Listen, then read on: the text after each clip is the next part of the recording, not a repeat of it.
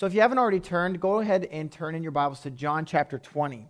Okay, let's read John chapter 20. We're going to read, "Now on the first day of the week, Mary Magdalene came to the tomb early, while it was still dark, and saw that the stone had been taken away from the tomb. So she ran and went to Simon Peter and the other disciple, the one whom Jesus loved, and said to them, 'They have taken away the Lord out of the tomb, and we do not know where they have laid him.'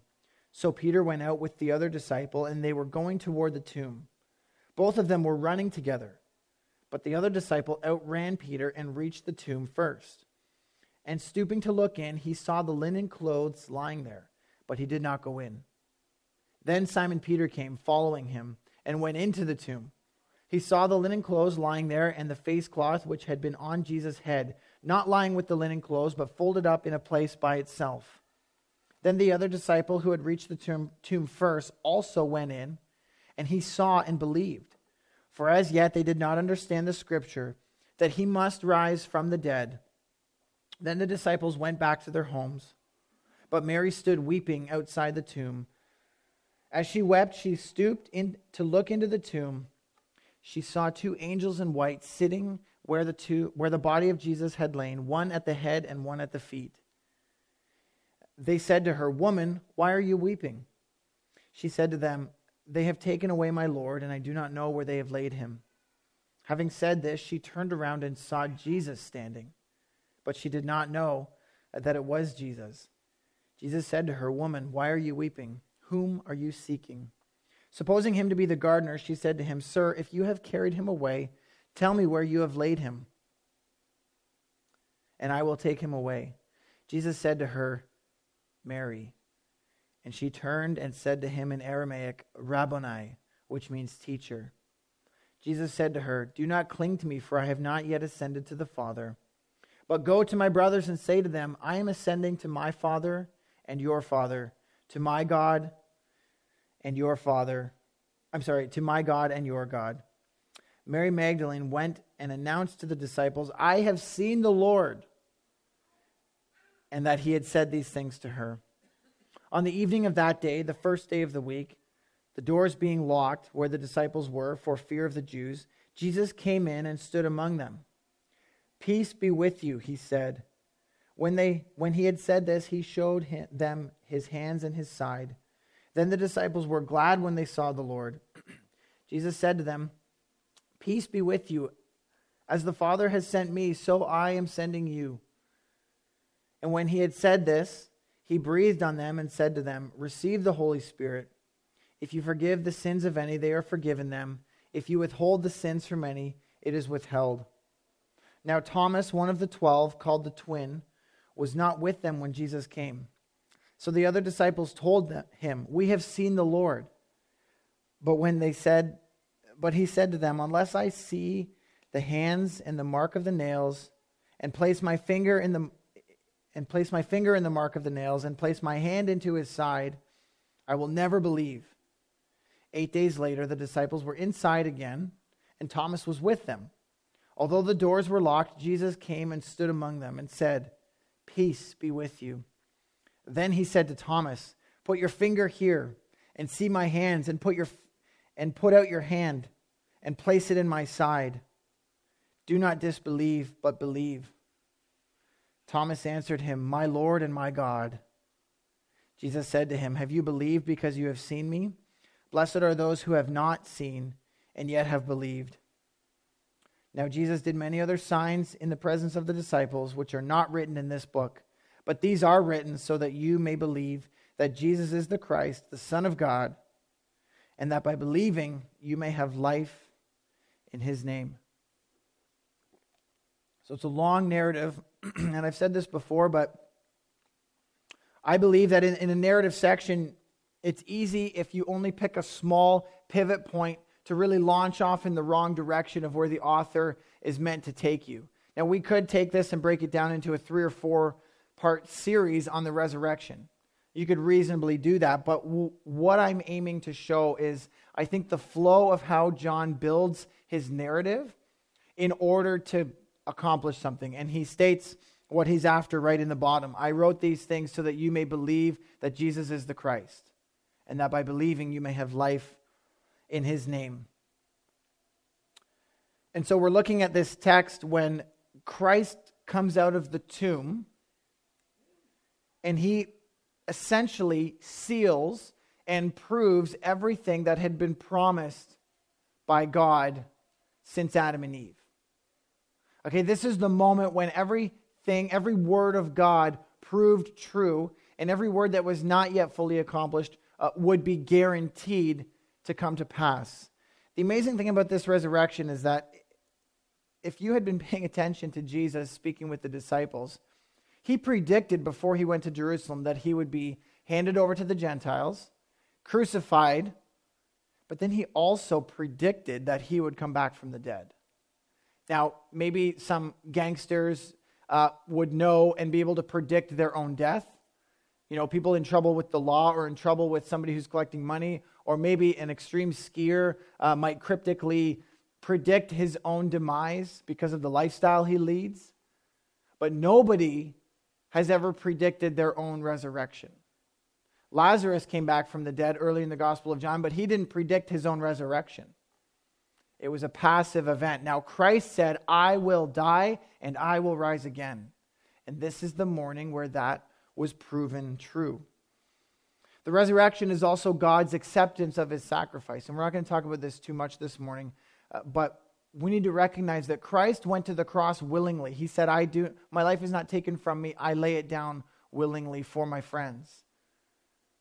He was a sacrifice to God on our behalf, putting an end to the animal sacrificial system from the Jewish times, putting an end to that, dying in our place. But then when he was raised to life again, it was God demonstrating and proving that he had accepted the sacrifice. Christ, we looked at 2 weeks ago, declared from the cross, it is finished. And that's on our podcast if you'd like to hear that. But really what he was declaring was the work of redemption is now done. There's no more work to take place. He ascends to the right hand of the Father. And we see in the book of Revelation that his sash as our high priest is no longer around his waist. Where priests used to work, the sash was around their waist. He had a sash around his chest, which was a position of rest. Okay, he was not girded for work anymore. Christ had entered rest, and because of that, we enter rest. And so that's the declaration that it is finished. And so John writes this account for us of the resurrection of Christ. And I think other gospels take maybe more pains to demonstrate some of the proofs of the unbelievable claim that their Lord had come back from the dead. There is that in here. Many people, if you listen to smart and analytical preachers or apologists, will talk about the proofs within the text that we can trust what happened, that we can trust that this wasn't made up later. And there's lots of that in this text. But John has a bit of a different motivation. He's saying, I've written these things to you as signs, as something to help you see the truth, that the claims of Christ were actually what he said they were to be, and that you can believe in Christ and that you can have life in his name. And so that's his goal. So I just want to take you through the narrative quickly, and so we can get a little bit of a sense, because there's a lot happening here, and there's a passage of 8 days. And so let's get a sense of what actually happens, and then I'm going to talk through some of the implications and the significance, and I think some of the deeper and incredibly rich theology that is built out of this. And so let's look at how many people does John mention on the first day of the week. It's Sunday. That's the first day. In our calendar, it almost feels like the last day of the week, doesn't it? Because we start work on Mondays. But in the Jewish calendar, the first day of the week was actually Sunday. Sabbath was Saturday. That was the day of rest. And then Sunday was the first day of the week. And this became why the Christian culture began worshiping on Sunday. It was the day of resurrection. It became the Lord's Day. And so she came to the tomb on the first day of the week, which was Sunday morning, which was the third day after he was crucified. Remember, he predicted, tear down this temple, and in 3 days I will rebuild it. And they couldn't believe it because it took 40 years to build the temple. But Christ was talking about his own body. So on the third day, Mary comes to the tomb. It's dark. There's also Peter and John. Those are the people that we read about on the first day here.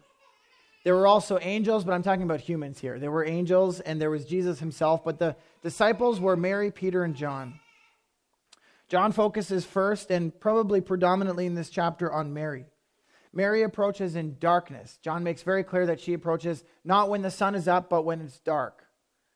John has used the theme of darkness and light really powerfully throughout the gospel.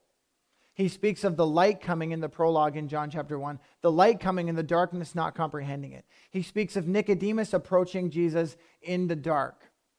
There's a real theme that those in the dark are those who have not yet received Christ or not yet received the joy of Christ. And so darkness here for Mary is a little bit of a picture, not of her lack of belief, because we knew she was a follower of Christ, but it's a lack of enlightenment. She's coming in the dark. She doesn't yet know what's going on, and yet she's distraught by the empty tomb. She's not overjoyed because, oh, look, Jesus rose. She sees an empty tomb, and she is distraught. And so she comes up to the hole of the cave, which if you're walking in the dark path on the way to the tomb, and then you see a cave, how much darker is that? It's very dark. It's almost like it's very dark, and then there's super ultra black dark, where you literally cannot see. It's just nothing. And that's almost what she sees. Instead of the faint reflection of the stone, she sees nothing. So she knows immediately that the stone had been removed. It says that in verse chapter 1. She saw that the stone was taken away. Okay, that's witness item number 1. The stone had been moved. Those stones were not designed to be moved. Often they were up on a little bit of an incline, and so that when they were rolled down, you couldn't just shove it out of the way. It was designed to lock down in place. So witness number 1 to the miracle of the resurrection is that the stone had been removed, and Mary is the first witness to this. Then we see Peter and John running together. If you jump over to Mary's witness, she goes back and tells them. You know, she's a woman. I don't know if she was with one of the other women at the time, but she goes back and she says there's kind of an issue with the tomb. I think they took his body. So she goes and tells Peter and John. It says Peter and John ran together to the tomb. Now, interestingly, we find out who's a faster runner here. I mean, my kids would love this. You know, when they eat their Cheerios in the morning, and it's like, I finished first. That's included in the text here. We find out who's the faster runner. Now, it says the disciple whom Jesus loved. This is repeatedly, I think, at least 3 times in John's gospel. It refers most likely to John himself, the writer. He keeps his own name anonymous, but he recognizes the love of Christ for him. It's not that Jesus loved him more. It's just that this is how John identifies himself. He's like, I know that Jesus loves me. So we see John here, and we know that John was also the youngest disciple. Okay, so Peter shouldn't feel too bad. He's a bit older. He can't keep up with John. That's okay. You know, if you lose a race to somebody younger than you, you have a bit of an excuse. And so John sprints there. Peter's like trying to huff and puff and keep up. He's more probably like a well-built fisherman, not designed for sprinting, but hauling nets. But John, who gets there first, stays outside. He waits at the tomb. Doesn't go right in. And naturally speaking, right, it's a tomb. It's where a body may or may not be. And then Peter arrives and charges right in. This is so consistent with Peter's character, to be impulsive, to be no hesitation, to answer quickly, to respond quickly, to dive out of the boat. He's just a man of action. So Peter runs straight past John into the tomb, if you can kind of get this picture. John's vantage allows him to see what? The linen cloth. See that in the text. It says, the other disciple outran Peter and got there first, and stooping to look in, he saw the linen clothes lying there, but did not go in. It's made clear in the text that he waits outside, he looks in, he sees linen clothing. Now, if the body had been stolen, which some claimed that that's what happened, the tomb robbers would never have left linen clothing, very expensive material. We saw, in fact, actually the Roman soldiers, when Jesus was on the cross, they cast lots for his clothing. Okay, it wasn't like today where you can just go to Joe Fresh or Giant Tiger and get a shirt for $3. Nice material was valuable in this time. It was hand woven and it was reusable and washable, and it would be valuable to them. And so to see the linen clothes lying there is an indication that it was not visited by grave robbers. Okay, that's witness number 2, that something beyond ordinary took place, because grave robbing was a common problem at the time, unfortunately. That's ruled out, not entirely ruled out, but it certainly casts doubt on that claim to see the linen clothes lying there. John then comments on his own belief. He says that he didn't go in, but he saw and believed. Now, I don't know if this is John's retrospective saying, yeah, I think that's when I knew, or whether at that moment he fully believed. But at any rate, his witness of the tomb with the clothes lying there was something significant for John. And then we see Peter enters and he sees more of the inside of the tomb. So if you can imagine, John didn't see everything. He saw linen clothes lying there. But Peter, who goes right in, gets a vision of the full tomb. He sees the full space in there. And the cloth, we're told, was lying off by itself. That's why John didn't see it. But Peter, who went right in, had a 360 view of the tomb, and he saw the face cloth of Jesus. I think they call this the Shroud of Turin or something. It's like in the Catholic Church, it's an artifact that they claim they still have. I don't think that's the point of this text. What it's showing is that it is folded up by itself off to the side, separate from the body wrapping of the linen. And so all of this, and John comments here, it says in verse 9, "For they did not yet understand the scriptures that he must rise from the dead. So they went back to their homes." This is keeping with the consistency that the disciples didn't always fully grasp what Jesus was doing, what he was about. They were always kind of stumbling 1 or 2 steps behind where Jesus was. Isn't that true? Instead of seeing the tomb and being like, it's the 3rd day, like, Hosanna, he's alive. They were just like, what's this? Where's the body? I don't understand what's going on. And it says that they did not understand the scriptures that he must rise. And so we've got the clothes lying there. We've got the face cloth folded up all by itself. This must have just been a little bit perplexing for the disciples. Like, why is the stuff still here? And where is Jesus? And they went back. And I think there was a seed of some excitement maybe in John. He recognizes that he believed.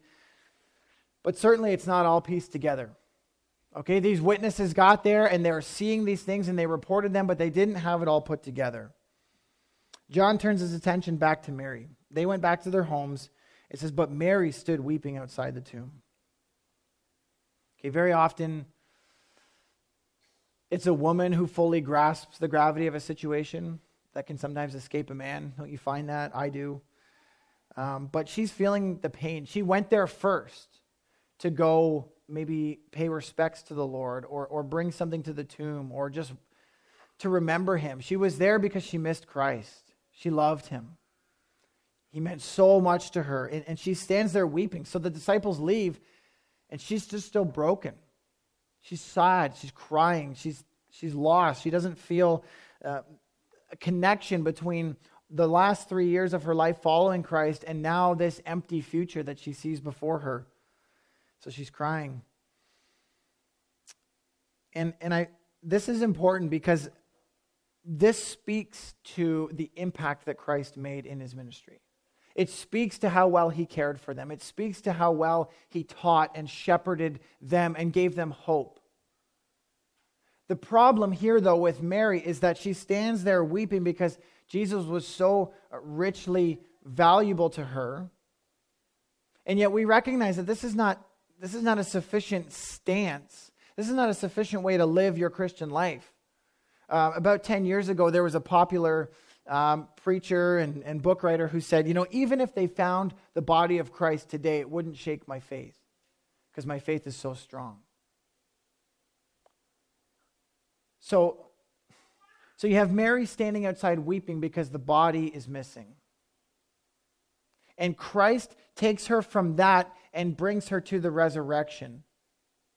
We recognize, and we see in Thomas as well, that so many people who want to reduce Jesus' ministry to just being very valuable, very important, very high impact, very historic, and say that's enough to follow Jesus. That's enough to make a religion out of. It's not true. The scriptures don't teach that the high impact of Jesus' life is what we follow. We need more. Otherwise, we're standing at the tomb weeping. There is no meaning beyond the tomb if there is no resurrection. And so we want to significantly challenge, and Paul says, and I'm going to close with this later, but Paul says if there's no resurrection, there's no meaning to life. So we reject the pragmatic assertions of so-called Christians who would say, yeah, if they found the dead body of Jesus Christ, it wouldn't shake our faith because our faith is what matters. Not true. Our faith does not save us. The resurrected Christ is the reason we are saved. And so we reject that, and we believe fully in the supernatural, and we believe that not only that because we are creative and we have high hopes, but because it's true, because it's recorded for us in Scripture, and because we can trust it, and because Christ has raised us as well. Another testimony of the resurrection of Christ. And so Mary is standing there crying, and she sees two angels, one sitting at the foot and one at the head of where Jesus was laid, and they say, "What's the matter?" And she says, "My problem is that they've taken away my Lord. I want to see him. I want to be near him." That's her connection with him. And so Jesus at this point chooses to reveal himself to her.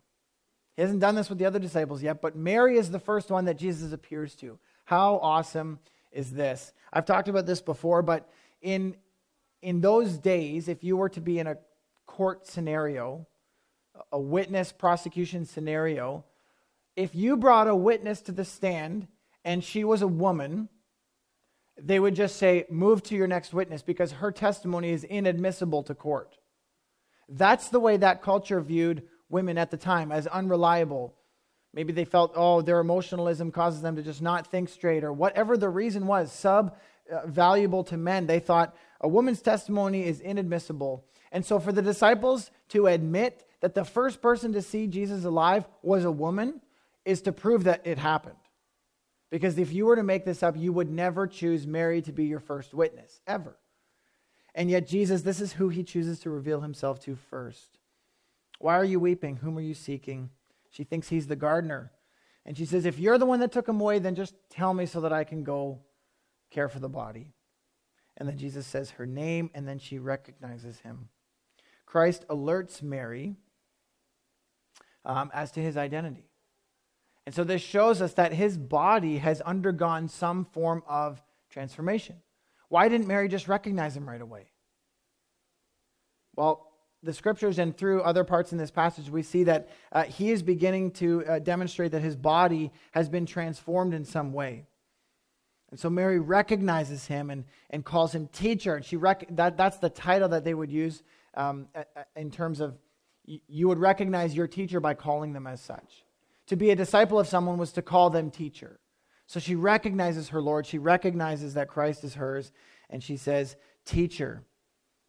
And then he says, "Don't cling to me, for I have not yet ascended to the Father." And so he alerts her as to his impending ascension, that he's going to be gone soon. And so she goes back excited. "I have seen the Lord, and he said these things to me." She goes back, and she's the first witness to the disciples. She finds them where? On the first day of the week, same place, where the doors were locked because they were fearing the Jews. Now, if you were a disciple and your master had just been executed and the Jews had handed them over, you're probably a little bit fearful that you might be next, that the Jews are going to start picking you all off and handing you all over to the Romans to be crucified. So naturally speaking, they were afraid, and understandably so. And Christ enters that place, even though the doors were locked. Another sign that his body has undergone some type of transformation. It's not just merely the same body that the disciples had from before the crucifixion. And he comes in and he says, "Peace to you." And so they are fearful. They're afraid of for their lives. And Christ comes in and offers them peace. Now, we have to see this.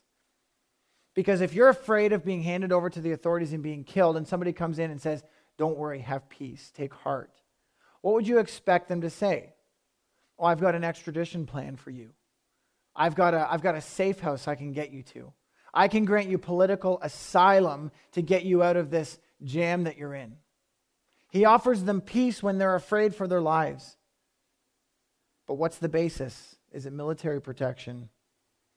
The text shows us, "Peace be with you." It says in verse 20, when he had said this, he showed them his hands and his side. That's the basis of the peace that he offered the disciples. It was his hands and his side. It was the wounds that he had taken on the cross that was for them a sign and a promise of peace. It was his death on the cross that provided the means for their peace and their security. And so here he reinforces that he will send them. We heard this before, that they were going to be messengers for them, for Christ, and that he was going to send them on the basis of his word and his work. And so he reminds them again, he says, as the Lord has sent me, even so I am sending you. And so we're reminded here that in this resurrection interaction, that the outflow of that and the consequence of that is mission. It's vocation. And I would probably say that of all the things that we become after we become Christians, this might be the most common descriptor of a new Christian. That you become a messenger. It becomes a vocation for you. No matter what you do for a living, you take on the vocation of a messenger for Christ. Now, that makes us all bivocational. That makes us all working someplace in the marketplace, but also messengers for Christ, because on the basis of the resurrection, we are sent. We become messengers for him. And so there he breathes and he says, receive the Spirit. Now this can be controversial because you can say, well, were they filled with the Holy Spirit there? And then was there a second filling at Pentecost? I'm not so much interested in that debate because I don't think there's enough weight on the text here to prove that there is some prescriptive expectation for Christians to have first, second, third, fourth fillings. There's no argument for that here. In fact, the verb, I actually crossed it out in my Bible, says he breathed, and your Bible says on them. That's not in the original Greek. It actually just says he breathed. And he said, receive the Spirit. And I would say that again, he's saying, on the basis of my sending you, you are going to need the Spirit. I am going to give it to you. And it is fast approaching the time when that will happen. And so I don't think that argument is neither here or there, and I don't want to make a point of it. But certainly the Spirit is necessary for the mission, isn't it? They will need the Spirit. And in fact, the disciples go from hiding behind locked doors to boldly going to authorities and proclaiming Christ's resurrection and death to them in the face of hostility. And so I think there's something to be said that after the Spirit comes, we see this boldness. Because it says that after, he says, receive the Spirit, they still find themselves behind locked doors a week later. I don't think they've yet been endowed with that power and the boldness that you and I enjoy, being Spirit-filled Christians now, but they certainly would receive it at Pentecost. And so in verse 24, Thomas, one of the 12, called the twin, was not with them when Jesus came. Do you ever feel like you're that person who's like, oh, you missed it. That was an awesome message. Oh, the party, I can't believe you weren't there. Just like, are you that guy or girl? It's like, you missed it. Jesus was here. Rats, what was Thomas doing? Probably something less important than meeting the resurrected Christ, right? Poor Thomas. And then he forever gets this handle, doubting Thomas after this. The guy goes down in history, wrong place at the wrong time, right? And he's forever known as doubting Thomas. And so he speaks his famous words here. They tell him, we saw Christ. And he immediately says, unless I put my fingers in the holes and my hand in his side, I will never believe. I will never believe. Now, for some of you, Thomas might be your hero because he's the supreme rationalist. He's the supreme evidentialist. Once I see it, then I will believe. I'm not going to be some sucker to your fairy tales. Your wishful thinking, all you emotional Peters out there. Oh, you think you saw Jesus? Great. I need to see his wounds, and I'm going to prove it to myself, and then I'll believe. He says, I'll never believe. And so he becomes the famous doubting Thomas. 8 days later, Christ appears to Thomas and offers him the exact proof that he was looking for. And I guess Thomas makes good on his word. He says, my Lord and my God. I have to believe. This is the real deal. So what does this narrative give us? Before we look at the significance, what does this narrative give us as a whole? And then John finishes with his commentary. We can't miss that, and I'm going to attach that to my conclusion. But what does this narrative offer us? I think as a whole, we see that everybody saw some type of different piece of evidence at a different time, and everybody reacted very differently. The disciples sprinted to the tomb One stayed outside. One ran right in. So they saw different things. Mary stood there crying. She was much more afraid. She didn't want to go in the tomb. She ran back to get, the boys. Maybe they can go check it out and help me out with things. Everybody reacted very differently. Thomas heard the news and was not overjoyed. He doubted. He cynically said, there's no chance I'm believing you unless I see evidence. Every disciple had a different experience with the resurrected Christ, with the evidence that preceded and followed it. And they all reacted, frankly, very differently. Their emotions were kind of all over the place, and their thoughts and their rationale were all over the place. And yet we see that Christ lovingly assured each person as they needed it, in the place and the time that they needed it. Why? Because Christ is wise. He's gracious. He promised that of everybody that the Father gave him, he would lose none. Christ was certain that no matter who would come to him, he would protect them in faith, and he would build up their faith. And so we see the disciples all being cared for uniquely in their own way. And so I hope that that's tremendously encouraging for you, who can sometimes react very differently to some things that bring lots of Christians excitement and joy, brings fear for you, brings doubt for you. Something that you're excited about and somebody else would say, I don't know how you handle that, and maybe suck some of that joy out of you. We are all very different. And the disciples were very different from one another. And I pray that that's encouraging for you, that there is room for human difference because Christ is able to handle us. He's able to handle your weirdness. He's able to handle your emotional way off the deep endedness. And he's also able to handle your stoic rationalism.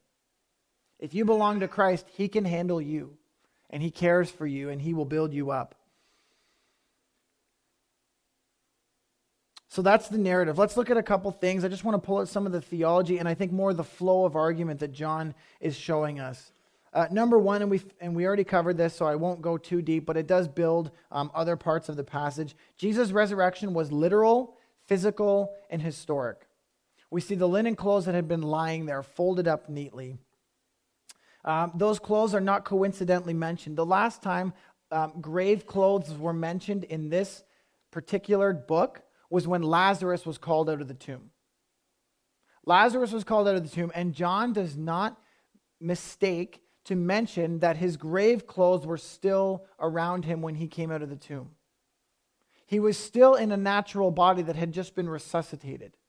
John makes that very clear. The grave clothes were still on him. He needed to be removed from them because his dead body had come back to life. When Christ came back to life, his body did, but in a resurrected state. The linen clothes were no longer needed. They were not there. They didn't need to be removed. It was a different type of resurrection than what Lazarus had experienced. Jesus was not the first man to be raised from the dead, but he was the first man to be raised from the dead who would never die again. And that's the hope, and that's the indication of the linen clothing. And so it was not only literal, but it was theologically necessary. And we need to see that, because if we don't have a literal resurrection, we don't have the basis for all the other claims that we make as Christians. So not only did the resurrection actually happen, but it was necessary. We saw that John says in verse 9, they did not understand that the scriptures said that he must rise from the dead. It not only happened, but it was necessary that it would happen. It creates the theology, and it proves to us what we believe about the future. Now, this is actually tricky because there's no footnote here where the Old Testament is referenced. Like, wouldn't it be nice if John was like, by the way, this is the passage I'm talking about when I say that he must rise according to the scriptures? Well, we read one of them this morning, Psalm 16. You will not let my bones decay. You will not abandon my soul to Sheol. Sheol is the Hebrew idiom for death. It's the grave. It's not the afterlife. Sheol is not the afterlife, it's death. And the psalmist, speaking prophetically, says, my bones will not decay, and you will not abandon me to Sheol, meaning I will be brought back.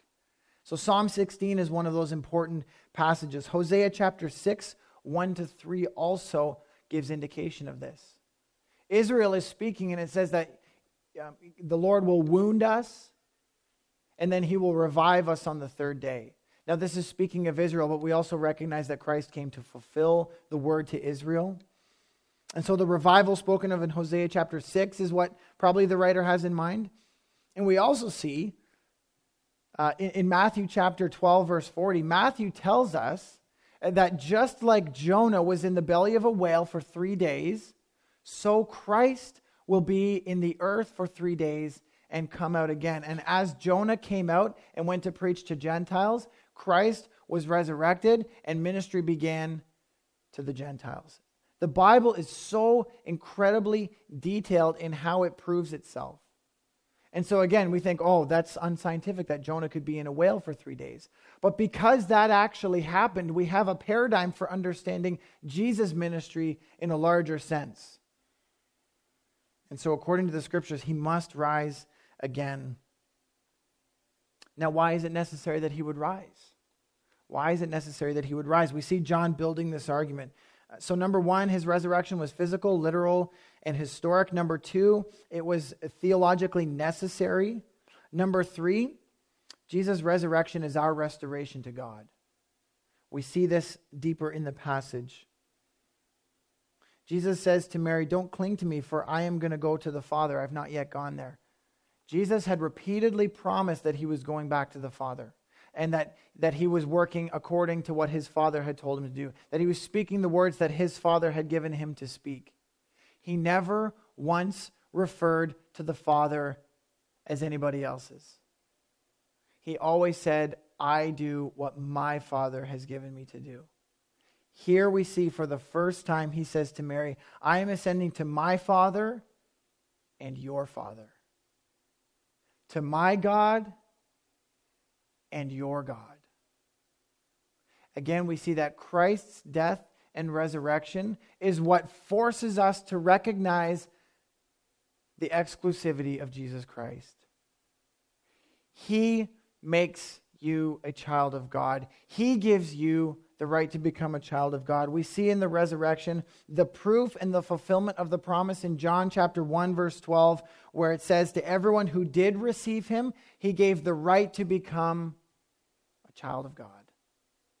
And here for the first time after the resurrection, he says, "Now I can call him your Father, because the work is done. You are no longer alienated from God.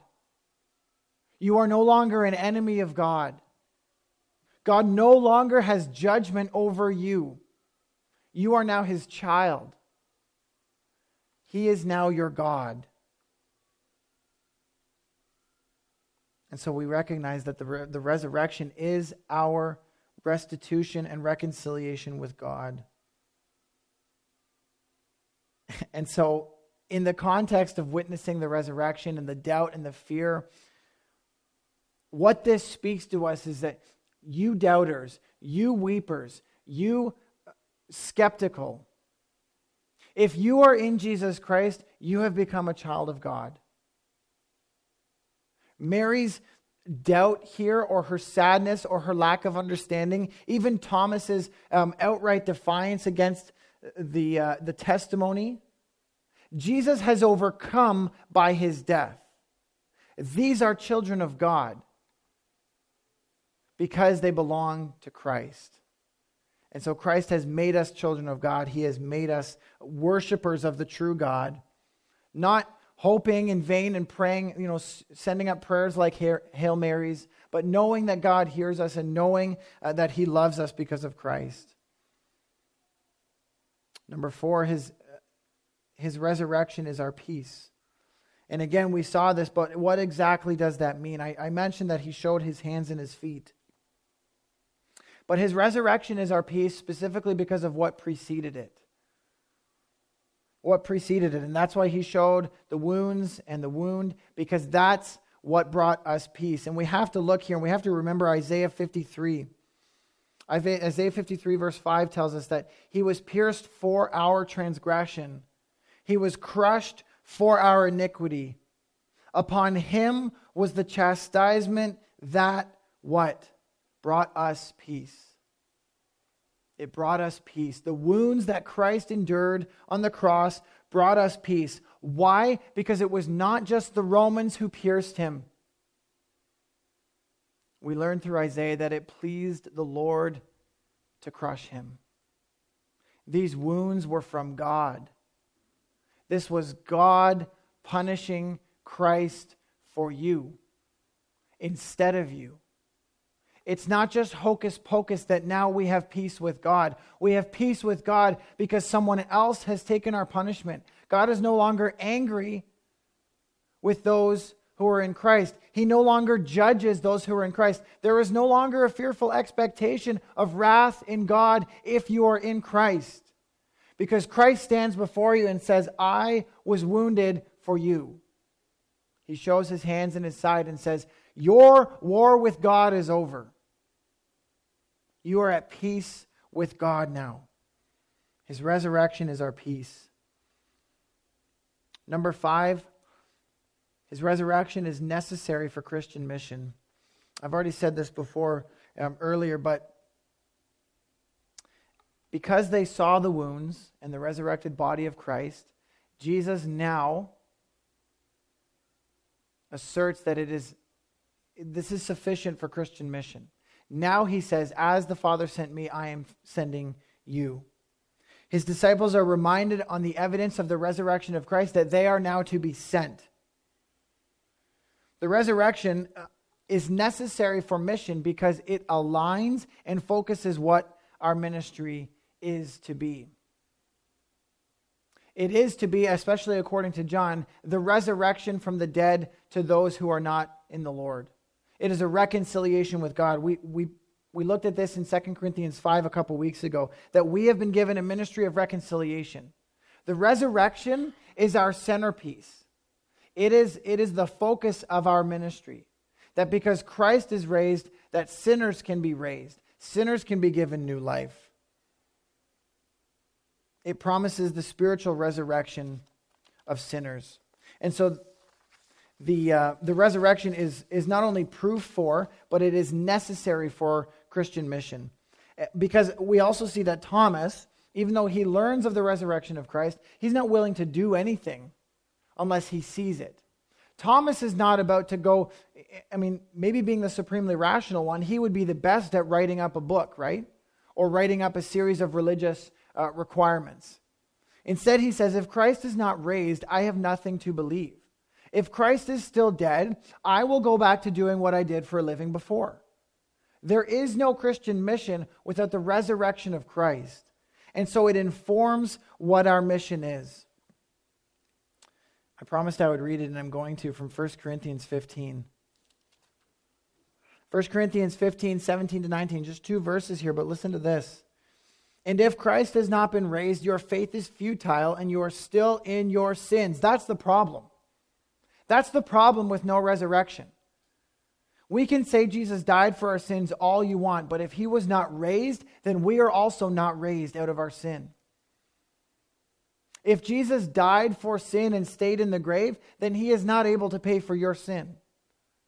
There's no way for him to carry your sin away if he is still dead. And so Paul says, you are still in your sin. And those who have fallen asleep in Christ have perished. He says, if Christ has not been raised, your mom, who was a believer, she's gone. If she's passed away, she's not coming back. She's gone to the sands of time, to the decay of the earth. If in Christ we have hoped in this life only, we of all people are to be most pitied. We don't have an inspiring message in Christ if he's not raised from the dead. We don't have a great religion and a great teacher that we should convert people to. Paul says we should be pitied. People should feel sorry for us if Christ is not raised from the dead, because we're enslaved to a dead religion. There's no hope for the future. There's no reason to do anything. There's no reason to abstain. And he goes on to say, if that's the way it is, then we should just eat, drink, and be merry, for tomorrow we die. If Christ is not raised, there is no Christian mission. There's not Christian religion, let alone Christian mission. I urge you and I encourage you this morning that the resurrection happened historically, and because of that, your faith is real. What you believe is real, whether you doubt it or not, whether you wrestle with it and don't know how to live it out and struggle with it, it is still real because it happened outside of just your heart. There's this hymn that says, I I used to sing it at my old Baptist church as a kid. He lives, Christ Jesus lives today. So you ask me how I know he lives, and the line goes, he lives within my heart. Now, that's lovely, but that's not the only place Christ lives. We can all say, my cousin or my brother or somebody we've lost who's precious to us lives on in our hearts. It doesn't mean they're really alive. Christ actually lives, and he actually reigns at the right hand of the Father now. He doesn't just live in your heart. Your heart is a cloudy, dark, pretty messed up place a lot of the time, isn't it? If it's anything like mine. Jesus also indwells us. He is with us. He is within us, of course. But he also has his home in heaven, where he belongs, where he is glorified and exalted perfectly.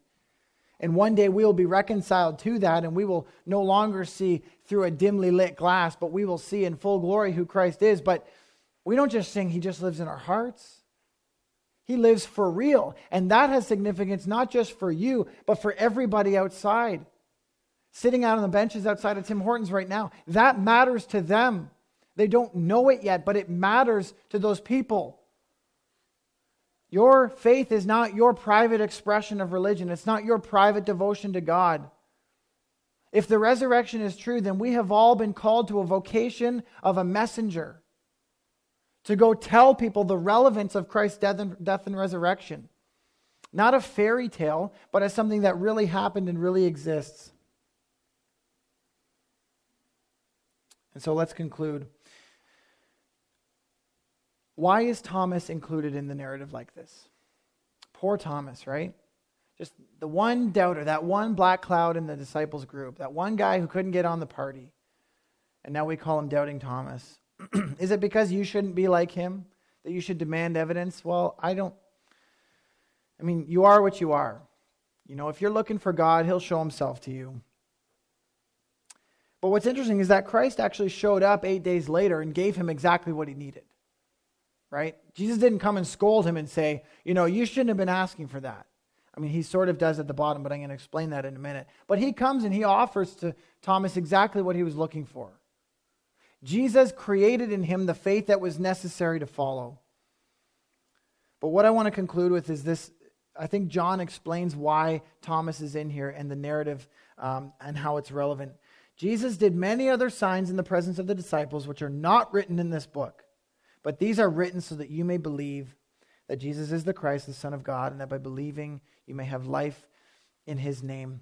If you have a pen and you'd like to write in your Bible, circle the word not seen in verse 29, and then circle the word written in verse 31 and draw a line between them. That's the point that John is making for us. Thomas said that he had to see it. Christ came and said, now you believe because I showed you. Blessed are those who have not seen and who yet believe. What does he mean by blessed? Well, it means happy, but it also means accepted by God. Accepted by God, which means what Christ is saying is that there is no division between those who saw Christ in the flesh and those who simply believe with their mind's eye what is written in the text. This is why I want you to circle not seen and written. Because what John goes on to say is, look, he did all these signs. He appeared to us. He fed the 5,000. He raised Lazarus from the dead. He turned water into wine. He did all of these things. And he did so much more that you'll never know about. You'll never know the full ministry of Jesus Christ, maybe until heaven. But he says, I did write these ones so that you can believe. I wrote these ones. These are enough for you to believe. What he's saying is that cosmic meaning, peace with God, relationship with Jesus Christ is available to the honest reader. It requires no supernatural experience. It requires no dream or vision or God appearing to you privately or some miracle taking place or your relative who's dying of cancer to be raised for you to believe.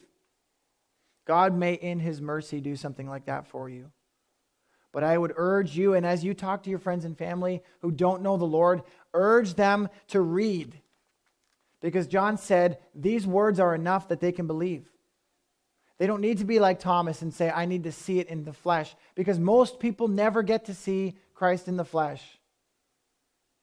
The vast majority of Christians have lived since the ascension of Jesus. The church has gotten arguably a lot bigger since Christ left. It does not require physical sight. That's what John is saying. And so for us, for our witness, our sight is through text. It's through our mind's eye. It's through imagination. It's through receiving the word that has been given to us, and trusting it and believing it and applying it. For every single one of these disciples, their devastating loss of Christ was transformed into the thrilling realization that God was working, that God was renewing all things. Christ's body did not stay in the tomb. This is a reminder to us that our faith is not just a merely spiritual exercise. It's not just personal discipline, and it's not just a different way of life, and it's not just different songs we sing. His body was raised up as the first fruits of those who were to come, meaning that everybody who is in Christ will follow Christ in the same way. Your bodies will be raised again. You say, well, my aunt was cremated. It doesn't matter. God can put the dust back together. He did it once. Our bodies will be raised up again. Our faith is a faith that deals with materials and molecules and flesh. It is the renewal of all things. And though we don't see it yet, we know the Bible speaks of people who have died in Christ as sleeping. It's a long sleep because their bodies will come back. The earth will be renewed. That which is temporal will be destroyed by fire, and that which is eternal will remain, and God is remaking the heavens and the earth. You think like, oh, I don't know how to imagine heaven. It's a lot like earth without the problems. God is remaking the earth, and he proved it in the resurrection of Jesus Christ. His wounds stayed with him. He didn't get a new body that washed away everything from the past. He had the same body.